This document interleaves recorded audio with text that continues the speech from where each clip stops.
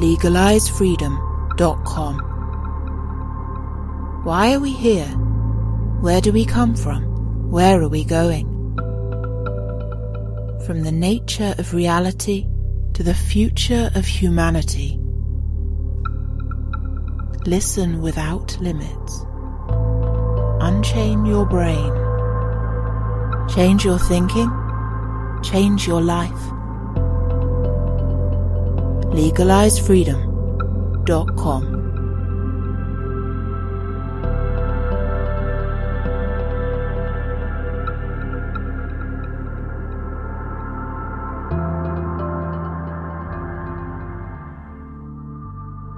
Greetings and welcome once again to LegalizeFreedom.com. I'm your host Greg Moffat, and my guest today is Kingsley Dennis, who joins us to discuss his book, Unified, Cosmos, Life, Purpose. Topics discussed include our loss of connection to nature, the wider cosmos, each other and ourselves, technology as a tool for control and surveillance, technocratic tyranny and the transhumanist agenda, how COVID-19 has caused unprecedented fear, division and polarization, Rudolf Steiner on vaccines and spirituality, the importance of a sense of meaning and purpose in life, and consciousness as the fundamental basis of reality and our role in co-creating it. Hello and welcome, Kingsley, and thank you so much for joining us once again on LegalizeFreedom.com. Hi, Greg. It's always a pleasure to be back speaking with you. Well, thank you. Kingsley, you've got a new book just out. The title is Unified, Cosmos, Life, Purpose. Communicating with the unified source field and how this can guide our lives.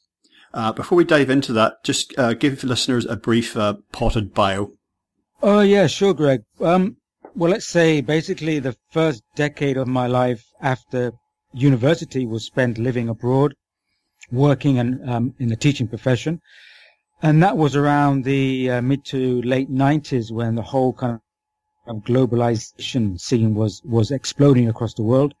And I was based for 5 years in Turkey, and I got very much interested in the changing worlds and everything. So I went back to the UK, and I went back into sociology and trained in that area, especially in complex systems and social systems. But I was always interested in also human consciousness, and specifically how human consciousness and the human being interacts with social systems and technological systems. So after doing a fair number of years in the academic scene and moving up that ladder, I decided to jump ship and go freelance, because that, the career academic model wasn't for me. So then I went to Spain, and I spent 12 years in Spain researching, writing, and delving into these themes, and publishing quite a few books on the convergence of social technological systems with human evolution and conscious evolution and perception. And yes, and spent most of my time kind of delving in and around that area, Greg. So that's a kind of quick summary. In the opening section of the book, you're talking about, amongst other things, a connection versus division at all levels, really, of our world. As a species, we are separated in many cases from nature, from each other, from the wider cosmos, and sometimes ourselves. And yet the apparatus of connection in terms of technology has never been more complex.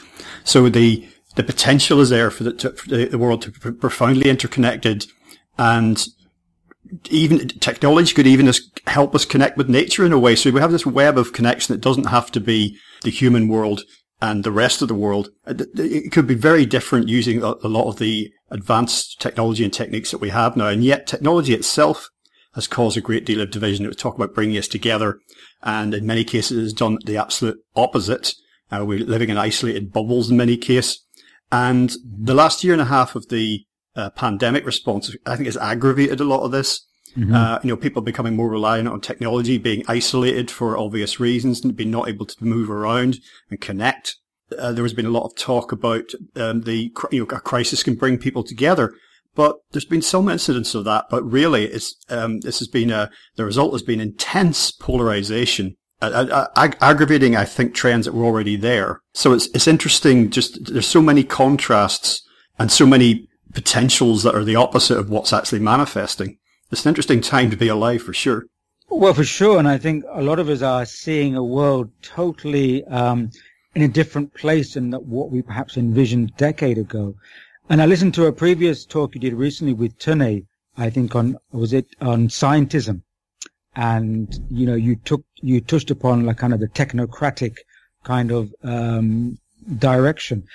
And really the question of technology is, for me, perhaps the central question of our time, because, we are going through a very critical evolutionary movement. And I think, like, when I started my research, let's say 15 years ago in this particular area, social, cultural, technological trends, it was looking as if technology would be a great, kind of congealing, positive, constructive factor that would bring humanity together, over and above let's say the kind of divergent trends of a kind of social capitalist system. And I looked at that and I talked about it greatly, saying that technology is going to be decentralizing the world, it's going to bring us into greater cooperation, collaboration, greater compassion. I wrote about it quite strongly, and I sincerely believed it. And of course, we were going through the tech bubble. We were going through a whole explosion of tech innovation, especially kind of DIY from the ground up technology. And rapidly, I think much quicker than we could envision it, we've had this other kind of stream coming through technology, which was the kind of the hijacking of technology by certain agendas and interests, which was always a kind of the agendas of social management and social engineering. And now technology is being grasped as a medium for social technological control. And since especially the last 18 months and the pandemic, as you rightly touched upon, we've seen how waiting in the wings were many facets and uses of technology which have been speedily accelerated into a kind of form of technocracy, and that is in a negative sense of social control. And we're seeing now this great kind of playground / battlefield being opened up, where the once constructive modes of technology to bringing people together, which we, so many of us sincerely hoped for, we're seeing it being used in such nefarious ways, in ways that really are shocking us. I think most people would say they're shocked by the authoritarian ways of technology.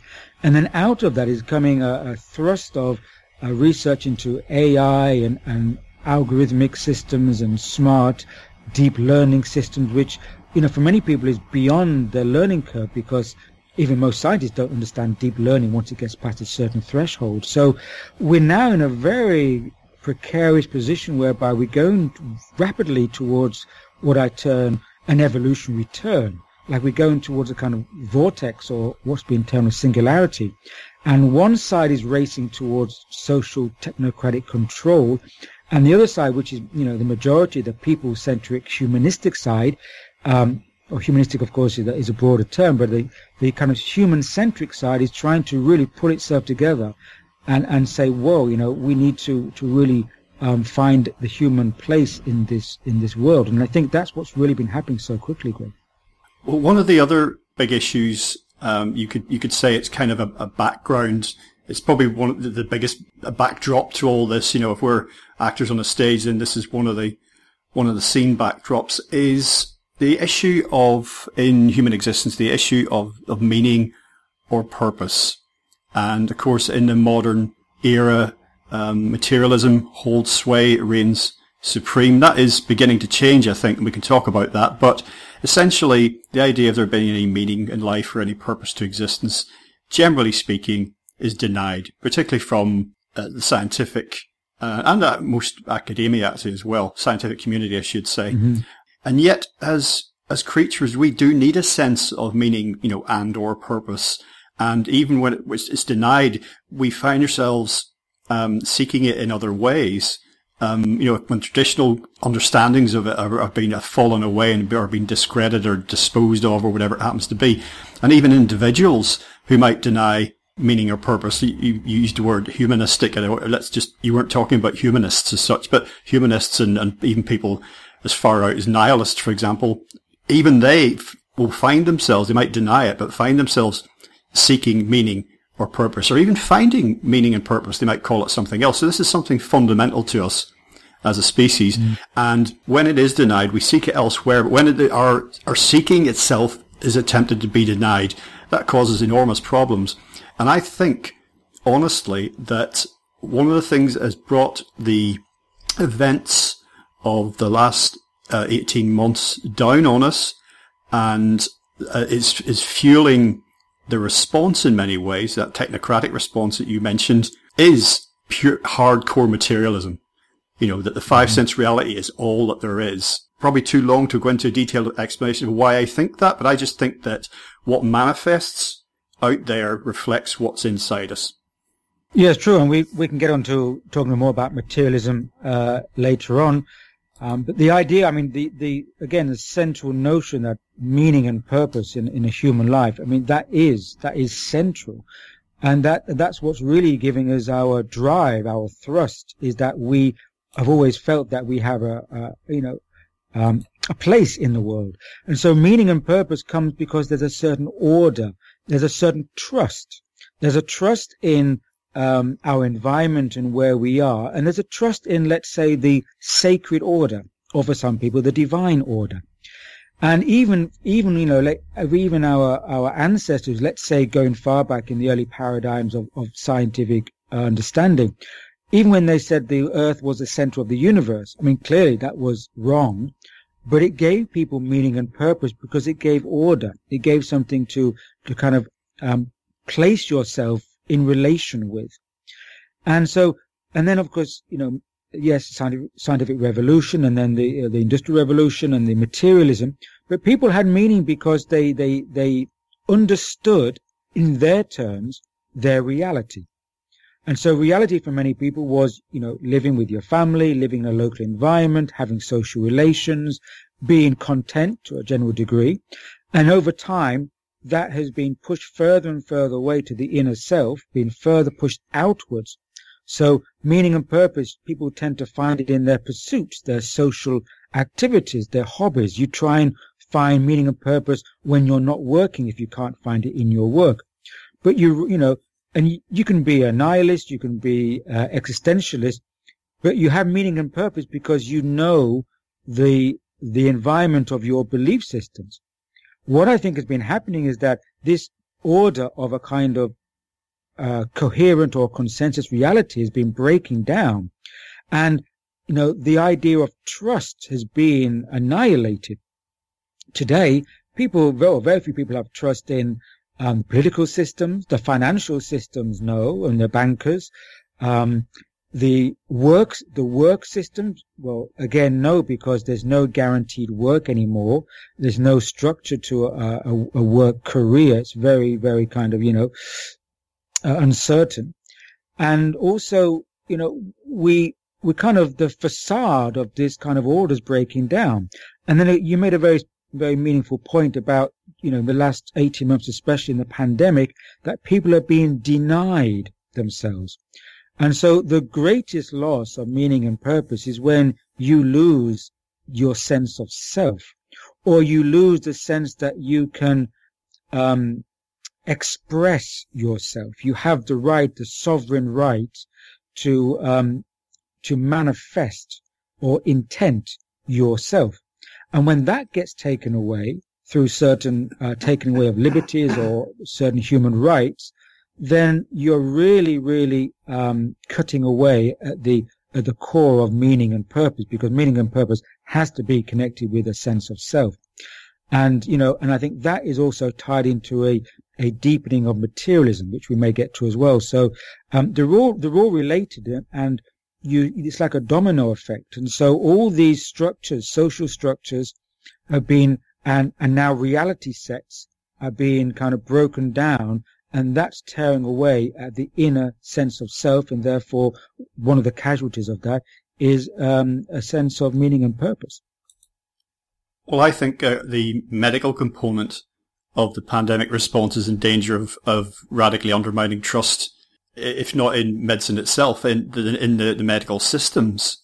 There's, of course, been opponents of so-called big pharma for decades, since pharmaceutical companies really started to become the behemoths that they are. But, I think this is in danger of undermining that in many ways. And obviously lots of people are perfectly content and very keen to seek out the treatment that's been offered for the virus.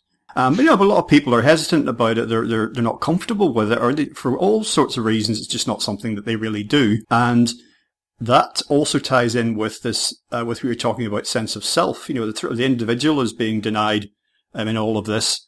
And we're certainly not going to get caught up in only talking about the last 18 months, but it's very relevant because it has accelerated, as you have already mentioned, so many things. It's now sort of, it doesn't matter about the individual. Everything's for the greater good, for the collective. That's fine in a way, because in one sense, a coming together is kind of an evolutionary trend, the interconnected world, borders becoming less important, people becoming more unified, greater sense of our interconnection with others implies a kind of a growing collective consciousness. But there is a downside to that as well. And it's a difficult balance to strike, to be an individual within a society, but it doesn't mean that society then, should crush the individual. True, and I think definitely we are in need of being individualized, and I don't mean that in a selfish way. I don't mean that, every person for themselves, but in a sense that we start to have, I think Jung used the term individuation, is that we can start to really evolve our sense of self, our sense of being, and a knowing of ourselves, a sense of gravitas. And from that foundation, that solid foundation, we can then go back out into the world and connect with our fellow human beings. Now, the question is that, we're talking about technology as well, principally in this here now is a major question. All these technologies reflect outwardly the inner state of how humanity is.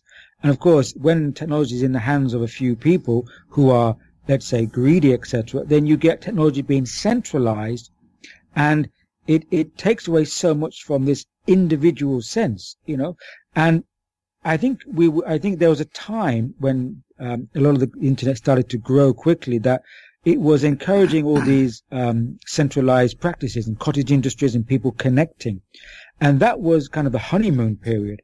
What we're seeing now, I think, is a slip back into the centralization. And you mentioned the health of the pharmaceutical industry, which is heavily centralized. Now I think we're going to see many factors being increasingly centralized. The tech industry, of course, the tech giants have been buying up the smaller companies like behemoths and growing. The energy industry is doing that. And for those listeners in the UK, they would have found out that this week there are going to be so many small energy firms going bankrupt because of the huge price increase. 250% of the wholesale price of gas has gone up, which they can't pass on to the customer. And so they are going to be collapsing and then going into, a more centralized energy industry. And so when you have this, then of course, the individual suffers, because you need an individualized person with a larger community. But when the community is a centralized, faceless apparatus, and it's increasingly so because, we all talk about this, you want to connect with someone because you have a problem, you ring up a company, and it's all these algorithms or bots. And this is increasingly going to be the case, is that they're taking this human contact away. Now, for those of us who have been living most of our lives with the human contact, because, we're part of this changeover, we see this as really impacting the human question, humanity, and the sense of the individual. So I would say that the central question of our time is what does it mean to be a human being? And we probably touched upon this again with earlier talks. And within that, I do feel that we need a sense of the sense of individuation with each person. But that's not a selfish act. That's a sense of being and a sense of gravitas. And all these things, as you say, are really coming out now. And we're being we're being squeezed to find these new positions for ourselves. If not, then we'll be probably put in a round hole in a, and fit in a place. So something like that. It was funny that you said when you mentioned Jung talking about individuation, because when you started speaking, I wrote down on my notepad Jung individuation, and you immediately said it straight afterwards. So let's take a slight turn in all of this. Source is an important term used in your book. Lots of people would accept the notion that, everything's energy. That's kind of a little meme, little catchphrase, isn't it? And that does seem to be the case fundamentally. No energy is ever, as I understand it, destroyed. It simply changes its form. Everywhere we look, around us, or on the earth, out into space, the wider cosmos, everything is energy of some form or another. And then we have the whole question of dark energy and what have you. So, and if you're a believer in the Big Bang Theory, you can see that huge release of energy from that has flowed everything else. Now, the idea of energy being fundamental is fine to accept. Then we come on to the question of consciousness, and we could spend a whole hour just talking about the nature of consciousness. There's many people on the cutting edge of science, physics in particular, and also philosophy, and sometimes where those two meet or overlap, I should say, in a Venn diagram-like fashion, working on this. But one of the central concepts to try and wrap our heads around when understanding the material, the nature of your book, the material and what the message is that consciousness is somehow fundamental to reality, and that matter is essentially a manifestation within consciousness. Matter is actually an appearance. Matter isn't all that matters. And even time and space are not fundamental. They too are within consciousness. And that those sorts of ideas are very difficult for people to get their heads around because they seem to fly in the face of the observable reality and everyday experience. So perhaps you could just say a word about this concept of source and how what I've mentioned about energy and or consciousness relates to the material that you've put across. Mm-hmm. Yes, well, I mean, the question of consciousness is again paramount because that's kind of the broad canvas. That's the baseline. The thing is, I tried in the book to give a framework to the latest in scientific understanding, which is, quantum physics, but the latest in quantum physics about the quantum vacuum being a kind of intelligent matrix. Now I'm not here to go into all the science now, and in a sense, at the end of the day, it's not here to convince people. Each person, I think, has a good reaction to that kind of concept. Some people would say, no, I believe in the consensus scientific paradigm that, yes, the universe is energy, but it's not conscious or intelligent. And then some people, I think, have a good instant reaction saying, no, everything is conscious. So I don't want to kind of go into a scientific argument, but I will say that my position, and I have shown the scientific research to back that up, is that yes, everything comes from a source of consciousness, which is energy. Energy is intelligent, is conscious, and that exists as let's say the source, and we can term it in religious vocabulary such as God, the divine, the one. And I use the source to try and get away from religious terminology, but also to recognize that it is primary, and it's where we all come from. All our souls and consciousness comes from there. Now, the science says that, again, we're going back to the early Vedic traditions, and they talked about the 5 elements, and they were earth, air, water, sky, and the ether, or what they called the Akashic in that time. And so, I mean, in actually 19th century science did look at that and called it the ether, but then it got ridiculed, and so that term ether went out of fashion.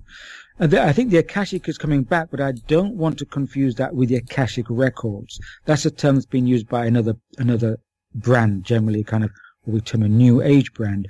But the Akashic, or the underlying quantum energy field, is where all materiality or all existence manifests from.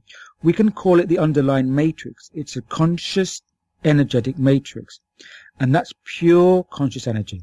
And from that, you can get a kind of manifestation into materiality. Materiality, atoms are just a kind of a more solidified energy. So if you break down an atom, you get, basically you get it down to the furthest quarks, and quarks are this kind of dancing energy. And once you've gone beyond that, you don't have any matter anymore. It's just energy. And so, well, however way you look at it, everything goes back to energy. The question is it conscious or intelligent energy?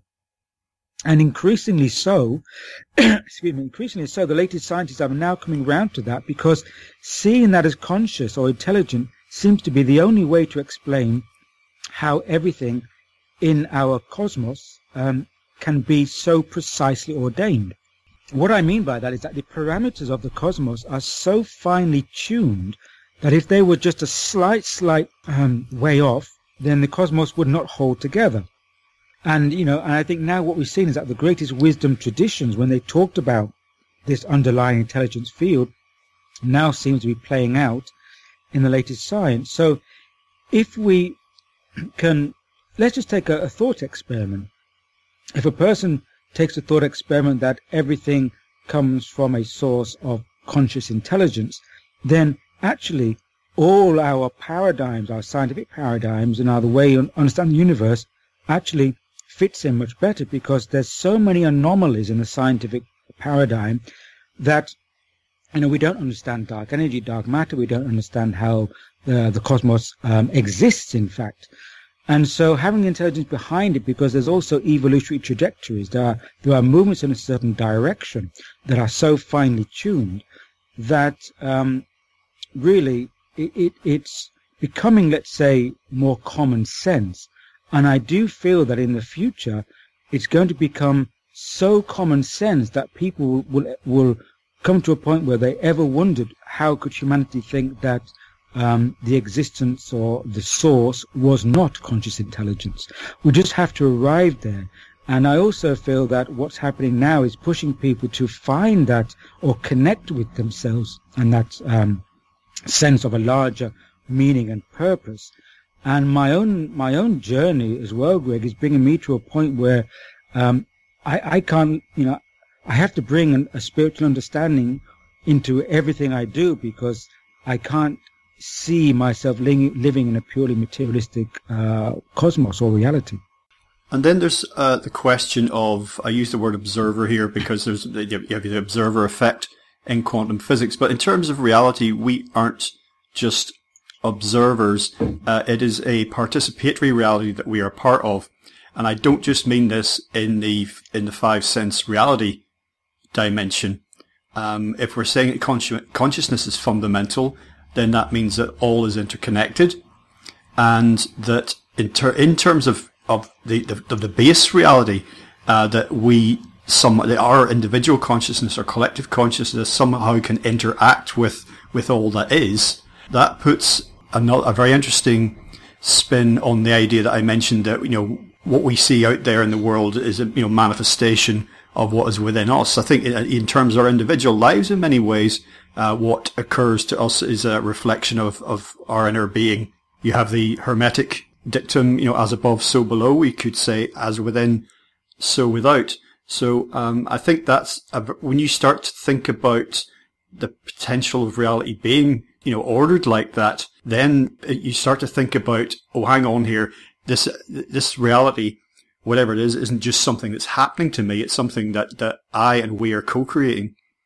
Yes, and in that sense, that is why I chose to name or title this book Unified, to actually show that there is no separation. And also, I think what is going to come out or be the consequences of what we're going through, this kind of evolutionary turn, is that, as we've kind of touched upon, the base reality, that you call it base reality, we can call it consensus reality, is going to start breaking down. And this happens always at epochal times. At momentous times in human history, we've had these huge shifts in how we perceive our place in the cosmos and the cosmos itself. And, the consciousness, or the human consciousness and the human access to consciousness, has always gone through a development as well. And different capacities of the human being have been triggered. And, I think it's no accident, let's say, that in the last 70 years, especially since the middle of the 20th century, we've had all this paranormal phenomena, such as the UFOs, they call them. And it's as if there's been rips in the kind of the cosmic veil, or you could say kind of rips in the reality bubble. And this is the kind of perceptual bubble or perception set that has held humanity in a certain reality narrative for so long.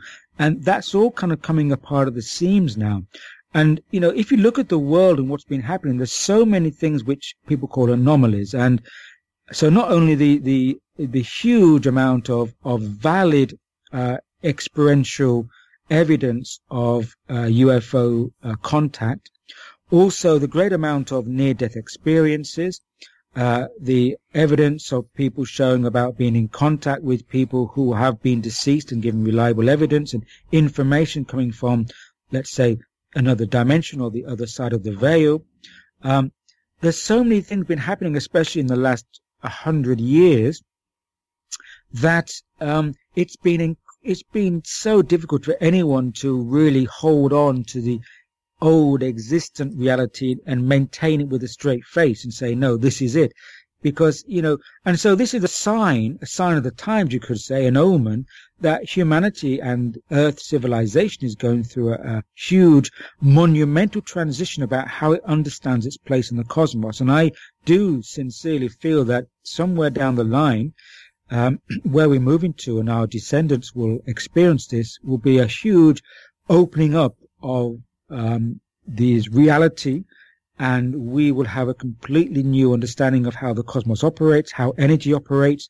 And once we understand how energy operates, we'll have completely new technologies, because they'll be working through a different energy, not a kind of atomic energy which is working through now, called an electricity. And in fact, at the turn of the 20th century, around 1905, the great teacher Rudolf Steiner said that electricity is a subnature. It's a subforce, can be quite detrimental if you stay there. You need to move towards technologies that use a clearer or a nearer sense of source energy, which is, he was referring to a kind of etheric energy. So I think that there's so many vested interests trying to cling on to the old paradigm of reality, energy, and all this. But it's breaking down, Greg, and the new paradigm will have, a new inner self and the contact with source and source energy and cosmic energy at the center of that new paradigm.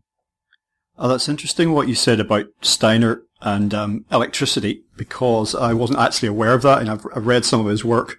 It's something I've been getting into more in recent times, and it also ties in with what you talked about, the gas price hike and energy companies going bankrupt, because this reminds us fundamentally we do not have the fossil fuel energy, or indeed renewable energy, so-called renewable, to keep the industrial civilization trucking along, and I use that word advisedly, the way that it is at the minute. So these are actual symptoms of that we're seeing now. And a lot of people, of course, have been, the only way is up and forwards to the stars and et cetera, et cetera. But we're seeing signs that is not the case. And your comment, your quoting of Steiner, or you mentioning what Steiner said, indicates that there is something more fundamental than the energy that we're currently powering ourselves with. Yes, and I'm also going back to a lot of the Steiner, because realizing how prescient he was in his remarks. And this also ties into materialism, so we can kind of bring it all in now. And Steiner said that in the years to come, materialism is going to get much more dense, much denser, should I say. And that is going to tie in with increased use of electricity. And what he said was that there's a kind of de-evolutionary force working against the betterment of humanity, which he called Ahriman, or the Ahrimanic forces.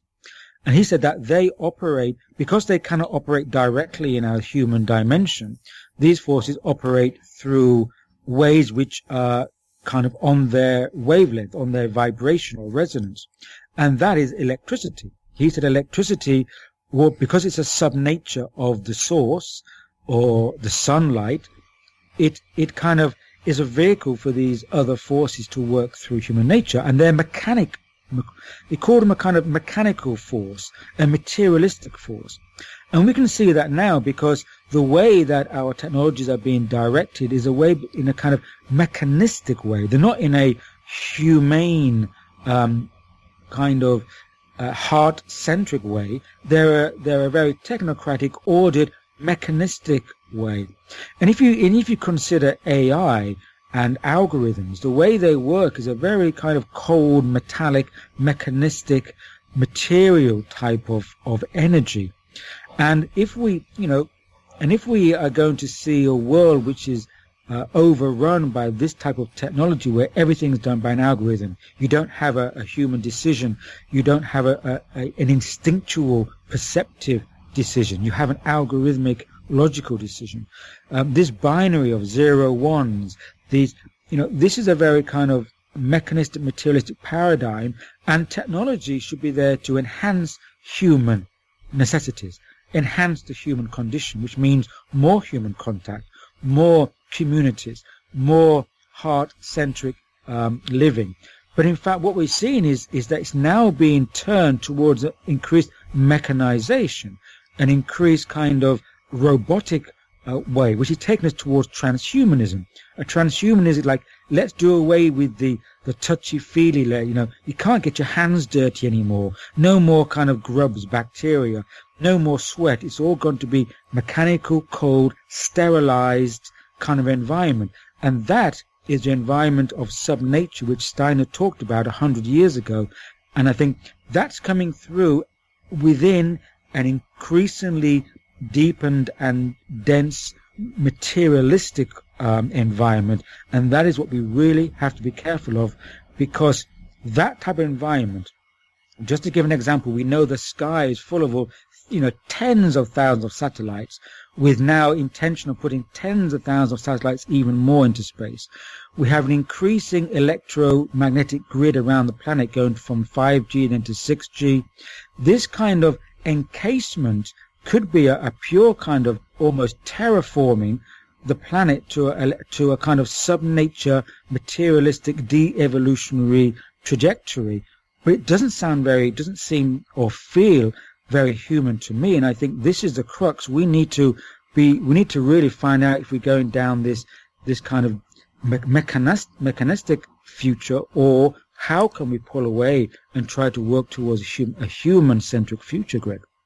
Well, there's a quote from Steiner that's being circulated as a meme recently, and I haven't verified it to see if it actually comes from him, but some of the people behind it seem to be perfectly sincere. And he spoke about in the future a vaccine would be developed that would effectively suck people's spirituality out, their souls in a way, their desire to seek a higher self would just be medicated away, and that's interesting in the light of where we are. Definitely, and that's not a meme. I can direct you to the book that's in. The book is called The Fall of the Spirits of Darkness. It was republished by, I think, Steiner Books around, I think it had 2 editions. I think the latest one was around 2010, in fact. So The Fall of the Spirits of Darkness, Steiner does say in lectures going back to around the first decade of the 20th century that in the future there will be inoculations and vaccines that will despiritualize a person or cut off a person's contact or connection to their spiritual self, or really to their source. That concludes part 1 of our interview. Part 2 will be available soon in the subscribers area at legalizefreedom.com. legalizefreedom.com